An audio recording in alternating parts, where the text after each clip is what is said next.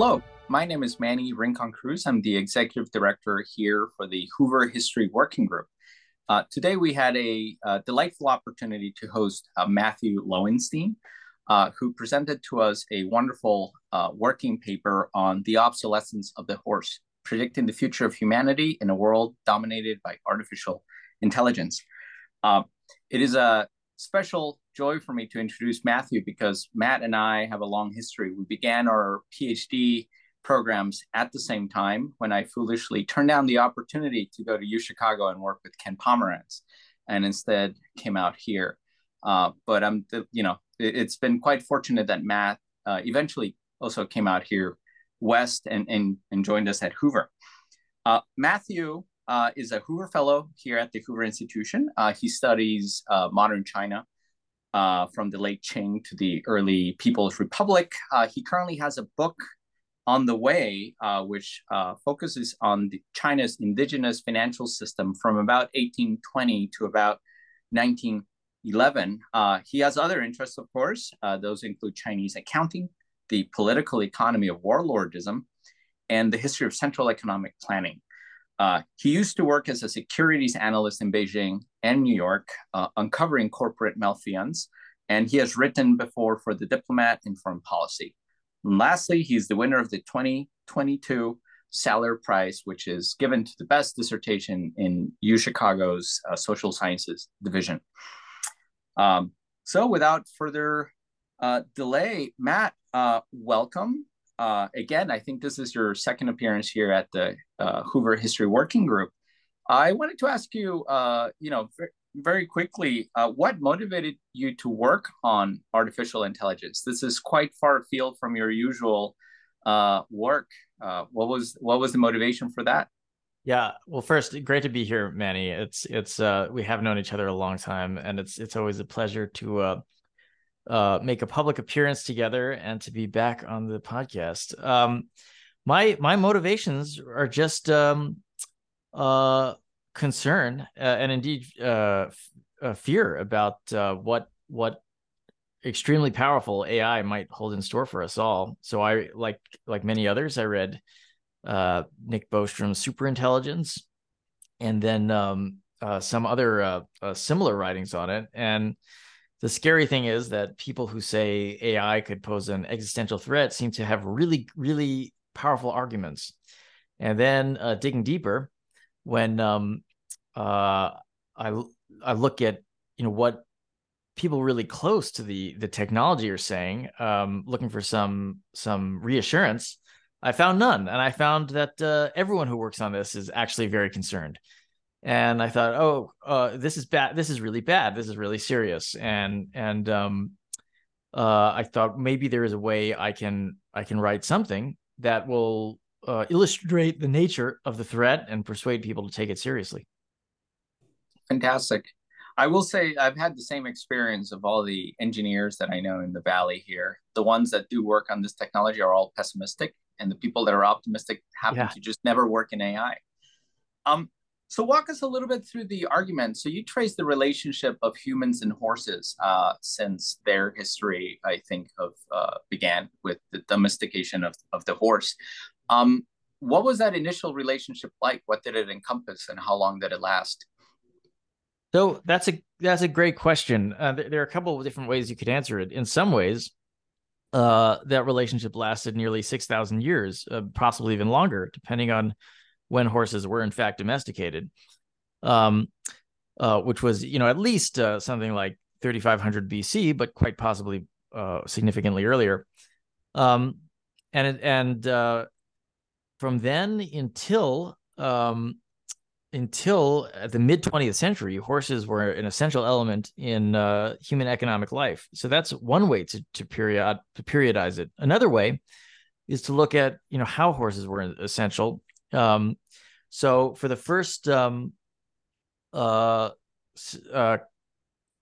4 millennia, they were essential for mostly for military purposes, and to a lesser extent for transportation. And they had some other uses in agriculture too, but oxen were the main beast of burden for agriculture.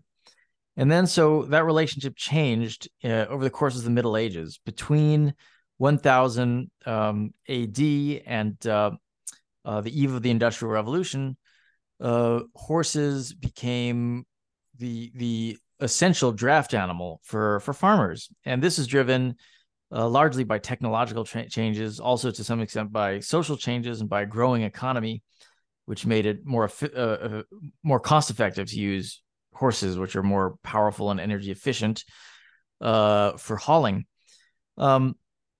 And then this changed again over the course of the Industrial Revolution, when horses became used in industry. And what's really interesting about the Industrial Revolution is that a lot of the things that industrial technology did were substitutes for the horse. So horses were used in carrying freight and passengers across long distances.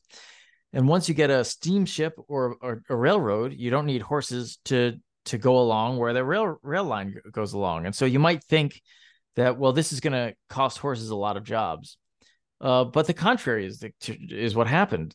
So because the overall volume of people increased so much, the increase in demand for horses for short haul well overcompensated for the decrease in demand for horses over long haul. So the early Industrial Revolution was excellent for horses. And so, yeah. I was going to ask very quickly. So just to characterize this development, yes, yeah, and primarily as instruments of war and then instruments of transportation. And I think we see this happen, I think, in the Central Asia and kind of Chinese home provinces dynamic. That's right. But you're saying that this changes and they become primarily inputs into agricultural production and then short haul transportation. That's right. Correct? That's right. And so, but you can categorize this entire, the human horse relationship during this entire sweep of history is marked by gradually increasing demand for horses as a result of growth in human capabilities. So human technology grows, humans are more prosperous, we need more horses. So this is something you address in the paper, which is that there were, in fact, people would say are horse doomsayers, or horse doomers, parallel AI doomers, who were warning about the coming obsolescence of the horse at the beginning of the Industrial Revolution, and they worried that horses would be wiped out. Why did that not happen? Yeah, that's right. So they worried that some worried that bicycles would replace the horses. It seems a bit funny now, but that was a fear, and others worried that canals and railroads would. And the doomers were right in the long run that technology could and would replace the horse. They were wrong about how easy that would be. They didn't see that even when you replace the horse for some uses, as long as you grew the economy enough, it would increase demand for horses for other uses. And the railroad is, as you say, the best example of this. Railroad companies required horses just for moving railroad cars around anywhere that there wasn't a railway. And so horse demand continued to grow. But you did eventually hit that inflection point. And so the relationship between human and horse hits an inflection point in around somewhere in the 20th century, but certainly by 1920. And at that point, what you get is human technology can now do almost anything that a horse can do better than a horse can. And so no matter how much the economy grows, it does not redound toward greater demand for horses. Even this took a little time to build out. You needed infrastructure of roads going to farms so that you could get produce to the market without a horse. And you don't really get that until after the war. You need combined mechanized agriculture, combined threshers, so that you don't need horses to help you plant and harvest food. And then you need trucks to replace horse in freight hauling. I was looking over the graph, I think, that you presented in the paper. You compiled some statistics. The horse and pony and donkey population in the United States peaks above 25 million in 1920.